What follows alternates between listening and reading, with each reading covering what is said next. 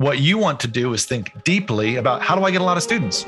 Well, have everyone know who you are and think that you're awesome and do great work, and have your marketing as your students that are going out in the world being well-rounded, well-adjusted, happy young people. And when someone says, oh my gosh, why is that person so happy and well-rounded? Well, they work with Eric, and that's been a really positive thing for them to learn music. Are you a music school owner looking to scale your program from just a handful of teachers to a highly profitable, well-organized, and mission-driven company? Well, I'm Nate Shaw, co-founder of the Brooklyn Music Factory. And I'm Daniel Patterson, founder of Grow Your Music Studio. And we're here to help you discover a proven pathway to sustainable growth in your music school. So get ready to take your passion for music education and scale it to a seven-figure music school.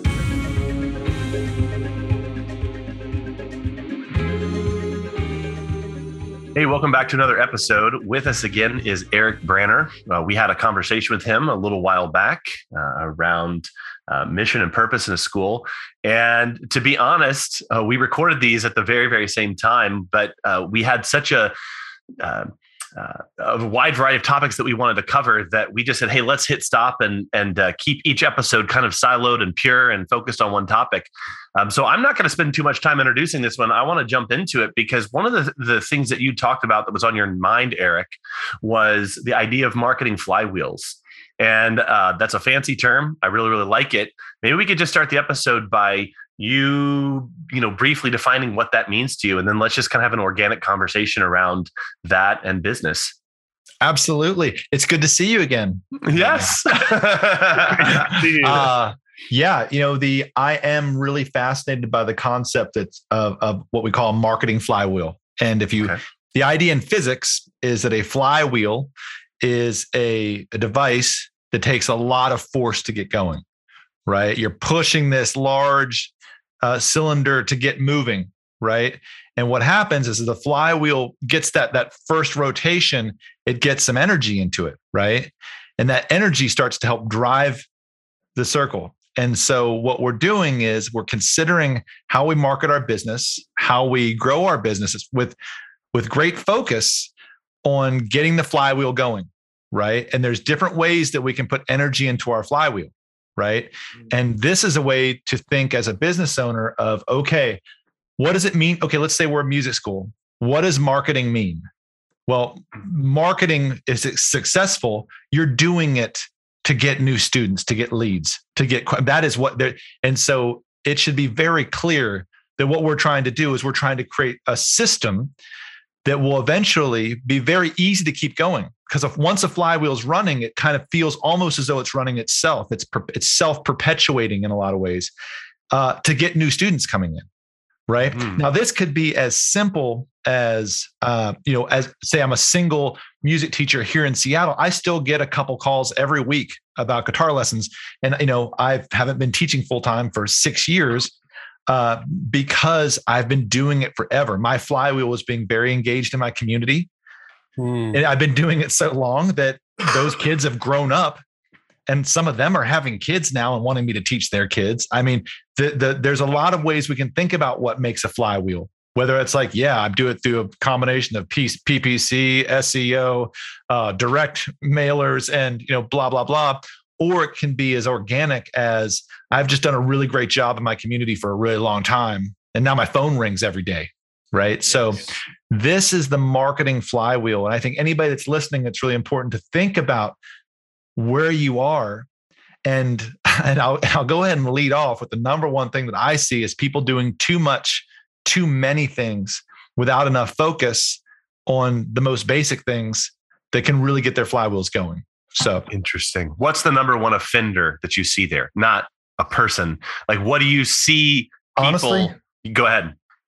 Right away, anything that is shiny, like to say, just get a Google or get a Facebook ads person, right? And then you're printing leads, right? And it's like, do a TikTok campaign. You're going to be printing leads, and it's not that simple because my phone rings because if you ask 5 people in Seattle in a certain community from all the schools my kids have gone to or that I've served forever, 3 of them are going to say you should try to get in with Eric. because I'm old. I've been doing it here forever. I've taught everybody for so long. And if they don't, you'll probably get referred to somebody else that they might be busy. And they'll be like, oh, you should probably go see Eric if he's got any openings. Right. So that's much more powerful than them flipping through a non-intent based search and like flipping through their Facebook and seeing an ad for your music school. I'm like, oh, maybe I should get Johnny, piano lessons. So, yeah. So what's interesting about what you're saying there is that there is a longevity, or there is a long tail to the fact that you're so well known in this community. But how did you build that way back in the day when this was more your focus? What was it that you did 10 years ago or 20 years ago that led to that kind of top of mind, referring activity by anyone in those 5 schools or that community? Okay. I can answer that really quickly. And it's because of something Nate just said in our last talk about the teacher he was 30 years ago to the teacher that he is now. When I first moved to Seattle, I taught, and it all comes down to a very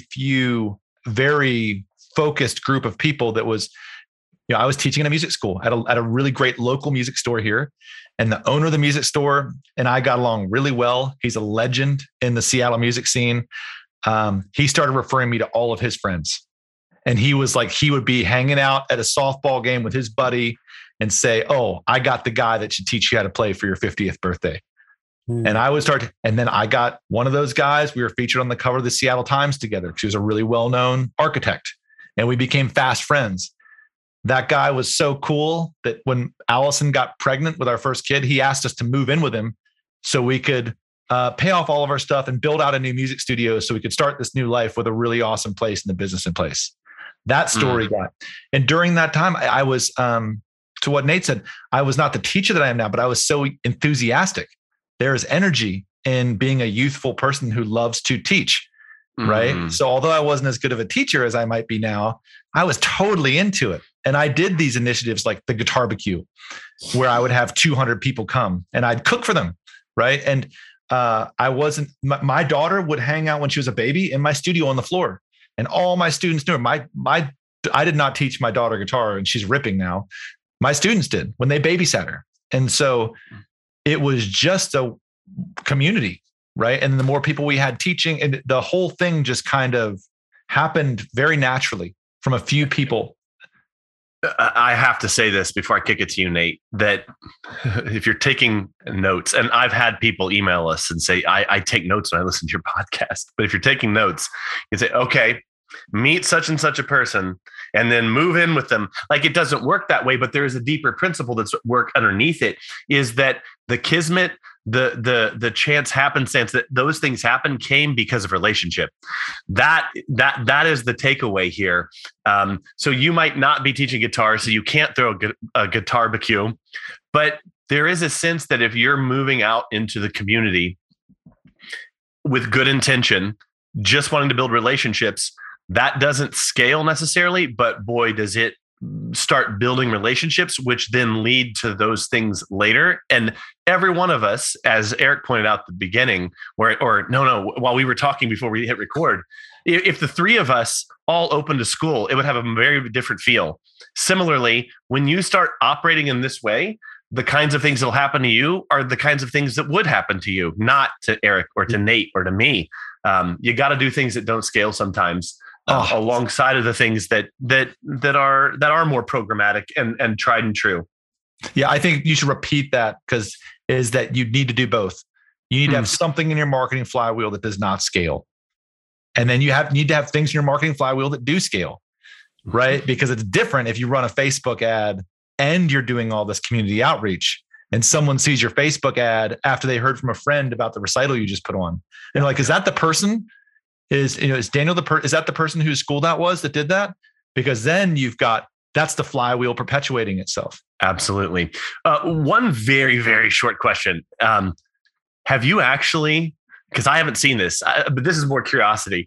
Have you actually seen people recommending TikTok ads? Oh yeah. Okay.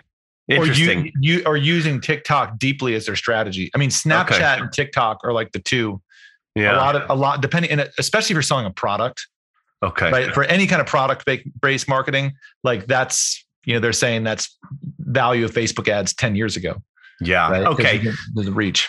I sometimes forget that you are plugged into more communities than just the music teacher community. So maybe you're seeing it in communities outside of what I'm used to seeing, because I've yet to see someone really push that as the next wave of how music schools will get students. But I just had to ask. Nate, I'm curious. What do you got? I'm sure you've got some questions over there. I want to go back to when you were defining flywheel, Eric, because there's a part of your definition that's so important for us not to forget, which is, you said it requires an enormous amount of initial force to even get the thing rolling.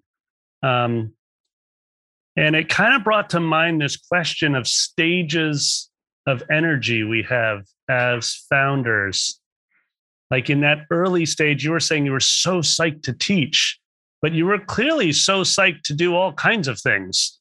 Because you were not just teaching, you were going out into the community. The fact that you were throwing a guitar barbecue and you were cooking for them is amazing, because people don't think, let me cook for a bunch of people as their strategy. Right. You know what I mean? They don't think that way. However, my guess is that everybody listening actually has a version of that in them. Yes. That would work.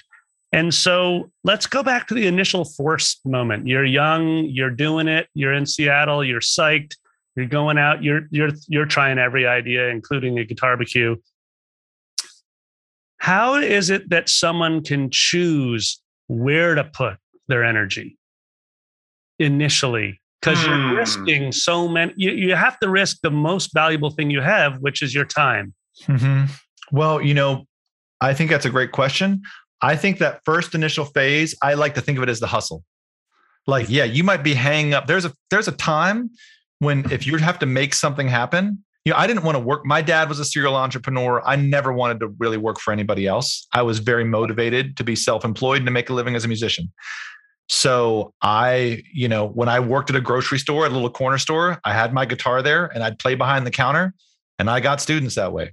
And I got a kid's birthday party. That was one of my first students that became a client. Like I hung up flyers. I did that whole thing. It's like, so I think when you first start, you have to be willing to make mistakes, and you have to just go for it. And you have to begin with, understand what you want to do. I want to get students. So many people do their marketing to be like, oh, we're building brand. We're trying to build name recognition. And it's like, you're not really marketing towards what your end goal is, right? What you want to do is think deeply about, how do I get a lot of students? Well, have everyone know who you are and think that you're awesome and do great work, and have your marketing is your students that are going out in the world being well-rounded, well-adjusted, happy young people. And when someone says, oh my gosh, why is that person so happy and well-rounded? Well, they work with Eric, and that's been a really positive thing for them to learn music, or Eric's school, or your, I think that in the grind phase, you have to be ultra focused on doing a lot, seeing what sticks, dropping things that don't work, and having the wisdom to know when some things take time. Like this is the thing we never know. It's like, let's say I'm trying to do this thing. I'm hanging up flyers, and I hang up 100 flyers and I get nothing. Then I hang up 101 flyers and 2 people get torn off. And one of them is someone who owns, a daycare where you end up getting 40 students from it. Like, you just never know. I mean, I'm sure you both can say this thing. Oh yeah. The same thing. As you go through your life, you'll have like, I've been in a period in myself right now where I've really desperately needed some big wins for the amount of energy that I put into the world. And I have not felt like I've gotten them. And I've been starting to lose the faith that they were going to come, and they're starting to come, and they've been coming. And it was like I'm in the middle of a 6-year project right now. Yeah. Right. And after 4 years, you start to be like, wow, this is exhausting. Yeah. And you're like, should I maybe be pivoting to do something else? Should I be moving this in a new direction? Am I crazy? And then suddenly it all happens like in one day. 3 cool things will happen you can't believe happened, right? That you've been waiting for. And so that's reality that I think all of you that own your own business would agree with. Absolutely.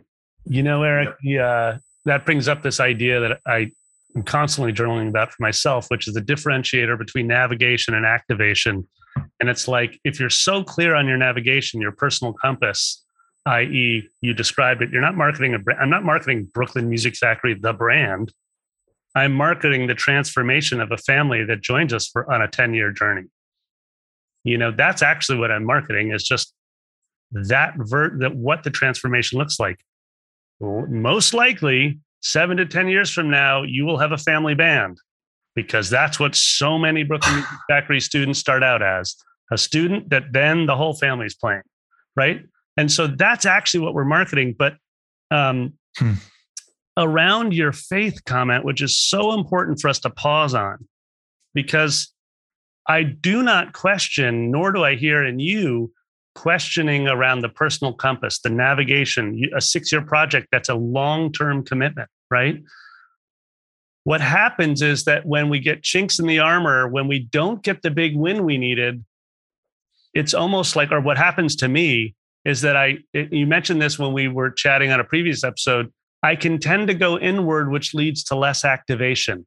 And less confidence. Yeah, I don't have quite the confidence I did, so I don't act as often. And then when I find myself sort of procrastinating or whatever version I do, less action, more existential crisis. Well, maybe I'm not actually doing the right thing. Maybe I should pivot my entire life. What happens is I've totally reduced the chance of having the chance encounter you just described 15 minutes ago, right? Or even 5 minutes ago, where you don't know who's going to pull the tab. It could be the woman who runs the daycare down the street, And so I'm wondering if you can just share, and then I do have a second follow-up, but I'm wondering if you can share how you've been managing just faith in your long-term projects. Personally, what are some of the practices that you're working through that are helping you? You know what? To be honest, I'd say that's not something I'm great with. That's my weakness, is I hold every project way too close. Like if I were to have a great executive coach, they'd be like, you hold this way too closely. I stay up at night worrying about our investors. I stay up at night worrying about our customers. I'm a inveterate worrier. My granny was a worrier. That's and I think it's a gift in that I care so much about the work that I do, and I always have, but I do not have a healthy relationship with it. So I'm definitely not the guy to ask about it. I am someone who wakes up pretty much every night between 2:30 and 3, often, having a hard time breathing, and I get up and I meditate through it, do some work. But that's been the average for me for years. And so that's baked into me. And it's like, I used to just kind of hide it because I'm also very positive. Right. But that's the area I struggle most with. So not a pro in that department. So if you have any great recommendations, I'd appreciate it. No, I appreciate you being so open and transparent about it, because you have an incredible optimism, dude. And I guess we met a couple years ago, maybe, but I've certainly followed you, and I love how engaged you are with the community, whether it's on Facebook or just you're always reaching out, you're bringing people together, you're asking how can we help one another? I think it's super valuable for our listeners to know that, hey, you know what? It's not always pretty. It's hard to maintain that level of optimism, and it's a work in progress, like everything. I'm with you. I have tripled down on my meditation practice to try to maintain as much peace and joy as I can in any given day. And I do not mess with my routine in the morning, because honestly, the day just unravels if I do. Those are critical tools for the times we're living in. I don't know about you, but I didn't get an owner's manual when I started my music school. And I wasted a lot of time on trial and error and making things up as I went along. But you don't have to do that. Nate and I are building a library of resources and tools exclusively for fans of this podcast. Go to growyourmusicstudio.com/7FMS and sign up to receive podcast updates, free resources, and even submit questions for us to answer on the podcast. That's growyourmusicstudio.com/7FMS. And we look forward to answering your questions. there is that element of, trying to choose to remain optimistic, and people will really turn on you on that. And they'll call you out and be like, "What's up, Pollyanna," or whatever. And but what's your alternative, right? Is like, if you don't choose that path of trying to keep your mind in check, like, the alternative is not keeping your mind in check. So to me, it's a pretty clear decision to do everything you can, even if you don't mean it, to try to keep that optimism going, because the alternative sucks. Right. And it spirals. So no kidding. Let's talk maybe we can wrap on this, around this idea of how you link sort of this concept of the marketing flywheel to what you said is essential, which is ultimately having a sustainable business that can last maybe well beyond even the founder. I wonder if you could just talk in closing around why you link those two things. And go ahead, Nate. No. That's just, Daniel, thoughts? And I would say I would make those comments in light of something that would be helpful to a mid-sized to larger school owner. Obviously, we all have our different experiences, and we all have different perspectives on that. Business is business, but I think we all have the wisdom here, especially working with school owners and being them. How can we apply that to that market to kind of bring it more back to who we're talking to with this podcast? Sure. Yeah, I think that the marketing flywheel into a sustainable model, and you have to also begin, like, Nate, you're at a point with your school. You're 12 years in, is that organization, right, has seen a lot. It's done a lot. You've reached a certain level that it's like really difficult to take it to like a totally, like, whatever that next level would be, right? Because you run out of space. You're serving your market. You run out of, you can't just willy-nilly charge more. So you're constantly having to be like, well, how do we optimize? And so optimization is a really important concept. That's really what you're saying you're doing. When you say edit, you're like, how can I optimize? How can I remove constraints to make things work better, to keep customers being more recurring, to have them last with us longer? And you have to be really crafty. But I think that if you're going as a general building your marketing flywheel, you have to say, okay, cool, I'm a mid-sized music school. I've gotten to a certain level. I know something about business. I've got my admin. So yeah, your flywheel, the number one thing that I see is a lack of focus. I would rather say a mid-sized music school, just be good at Google ads than even do any of the other stuff we talked about, right? If you have one thing that you're good at to bring leads in, I do think intent-based, if for people that are listening, you probably know what we're talking about. Intent-based makes a lot more sense at that level, right? I know that there's a great music school right down the road for me that I really love. Right now, they're super pushing. There's a band that came out of there that's doing really well called Them. It's like a girl teenager. I think they're gonna do something with themselves. They're just playing all the farmers markets. They're playing all these little gigs. My daughter goes and sees them. Wow. They're very affiliated with the school. Like, that's on the flip side. This is brilliant marketing, right? Is they're taking a successful group and they're promoting the crap out of them.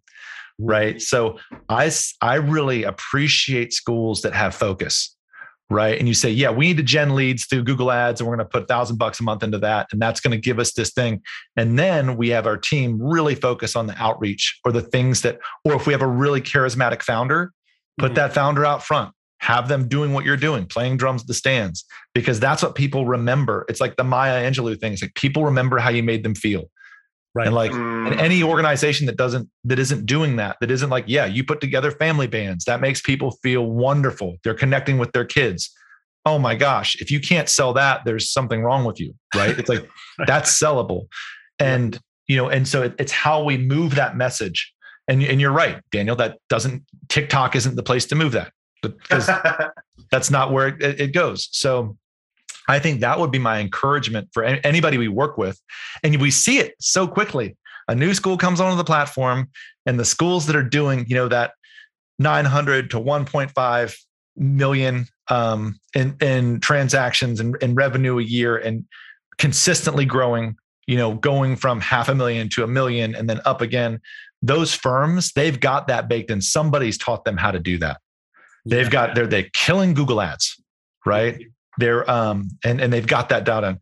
People that get so excited about saying, "Oh, we're going to just really go for SEO so hardcore," and they're going to get, well, it takes a long time to build SEO well, and it takes a serious expert, and it's ever changing. You get your SEO dialed in, Google can pull that out from under you immediately. It happens. So I think focus and discipline. Because if you look on the groups, I'll finish it by saying, and you see people change so quickly, right? And this is where having somebody you're working with, like a coach that can help guide you to know when to stay with what you're doing and when to cut and run. Because it's real easy to say, I tried Google ads for a week, nothing. God damn it. Now I'm gonna do Facebook ads for a month. I found this great Facebook person. Oh, I got an SEO coming in. Can someone build me a new website? Because I want to do that. Like you'll see people go through that cycle in 6 weeks. That's fascinating. Yeah. Totally. Right. And it's like, so, I'd say balance it, long tail strategy, which is everything we've talked about today, with making sure you have some kind of intent-based lead gen, right? To balance that. And then it's all to your sales process and your product. 100%.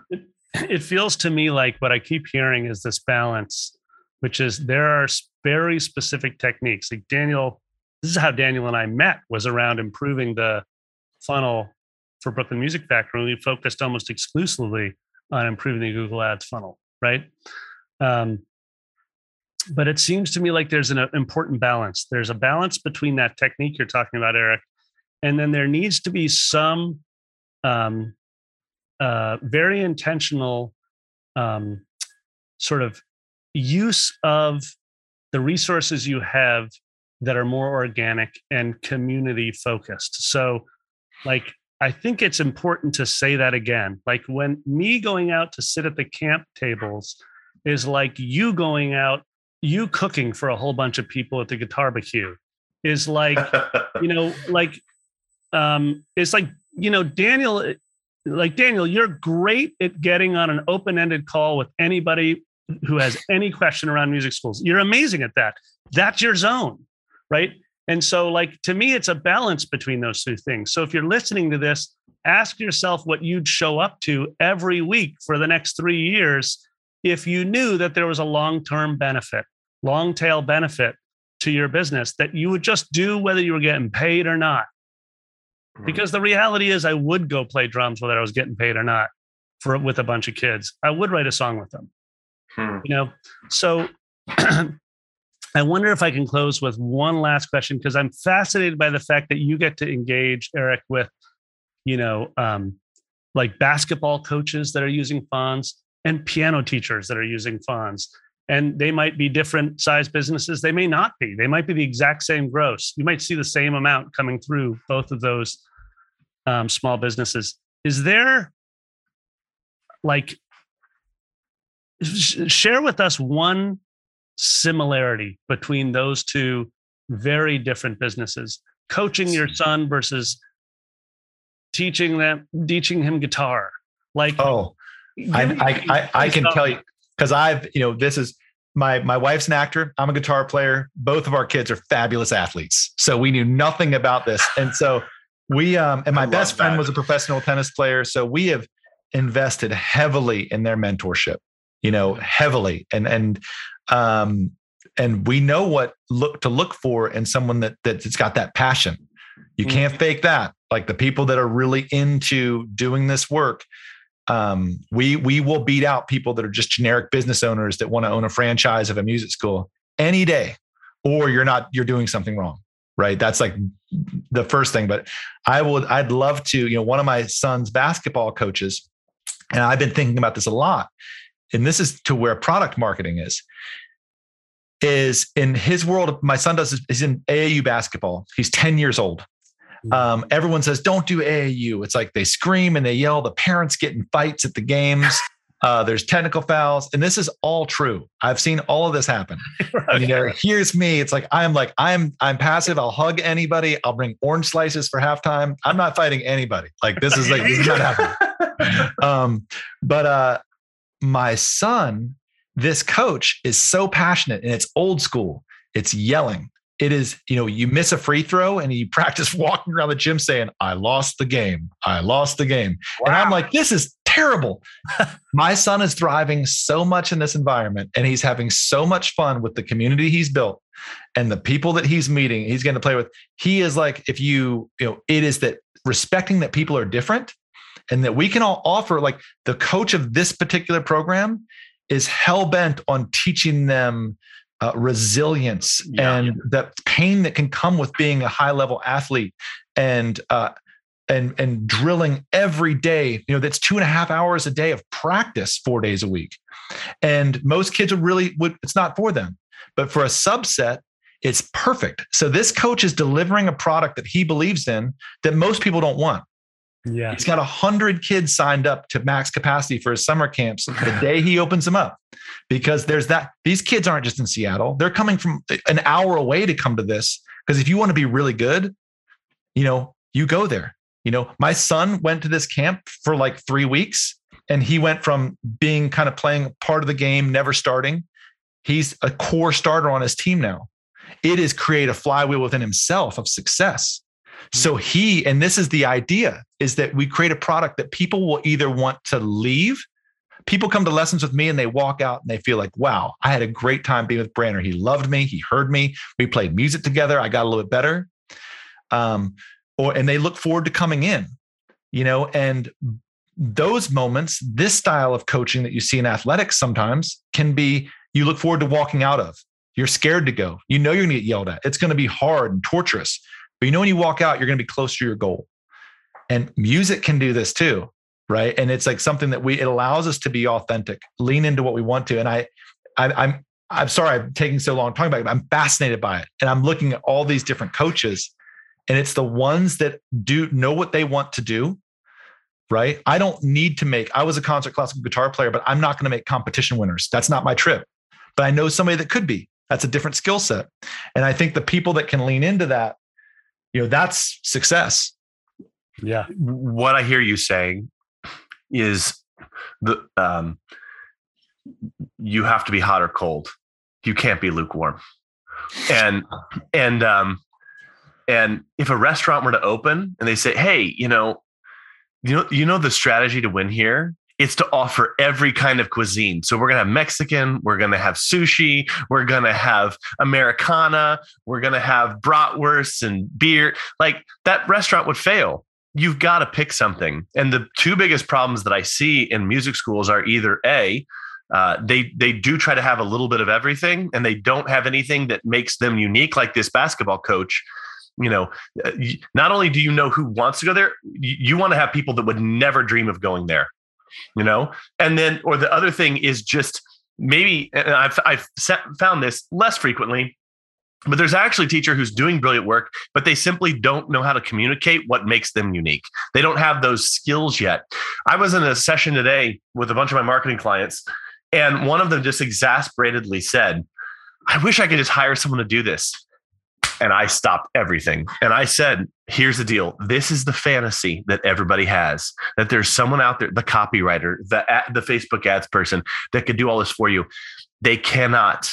And I have proof, and we don't have the time for me to tell the story. Maybe I'll tell it sometime in the future. But I used to build marketing for schools, and I'm very good at it. And the marketing I built for some schools would work like gangbusters. And then I would build the exact same stuff for another school, and it wouldn't work at all. And it was because of the environment I was building it in. The hard skills that you need to have as a school owner / business owner is communication skills and the creativity to begin to look at the words coming out of your clients' mouths and know how to turn that into marketing and messaging, and know how to respond to it, get out in front of people, anticipate.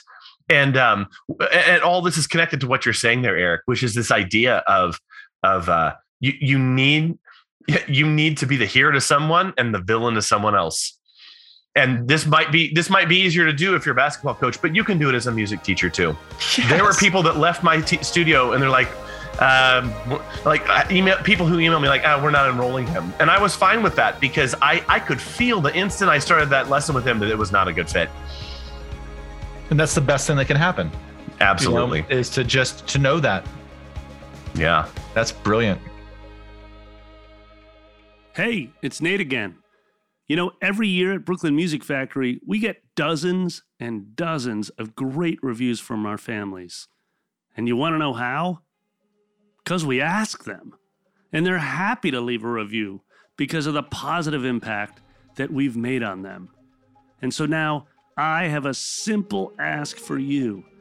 If this podcast, the 7FMS podcast, was helpful to you, would you mind leaving a review for Daniel and I? And please share the podcast with another music school owner that you think might benefit. It's one of the best ways that you can support us. We appreciate it.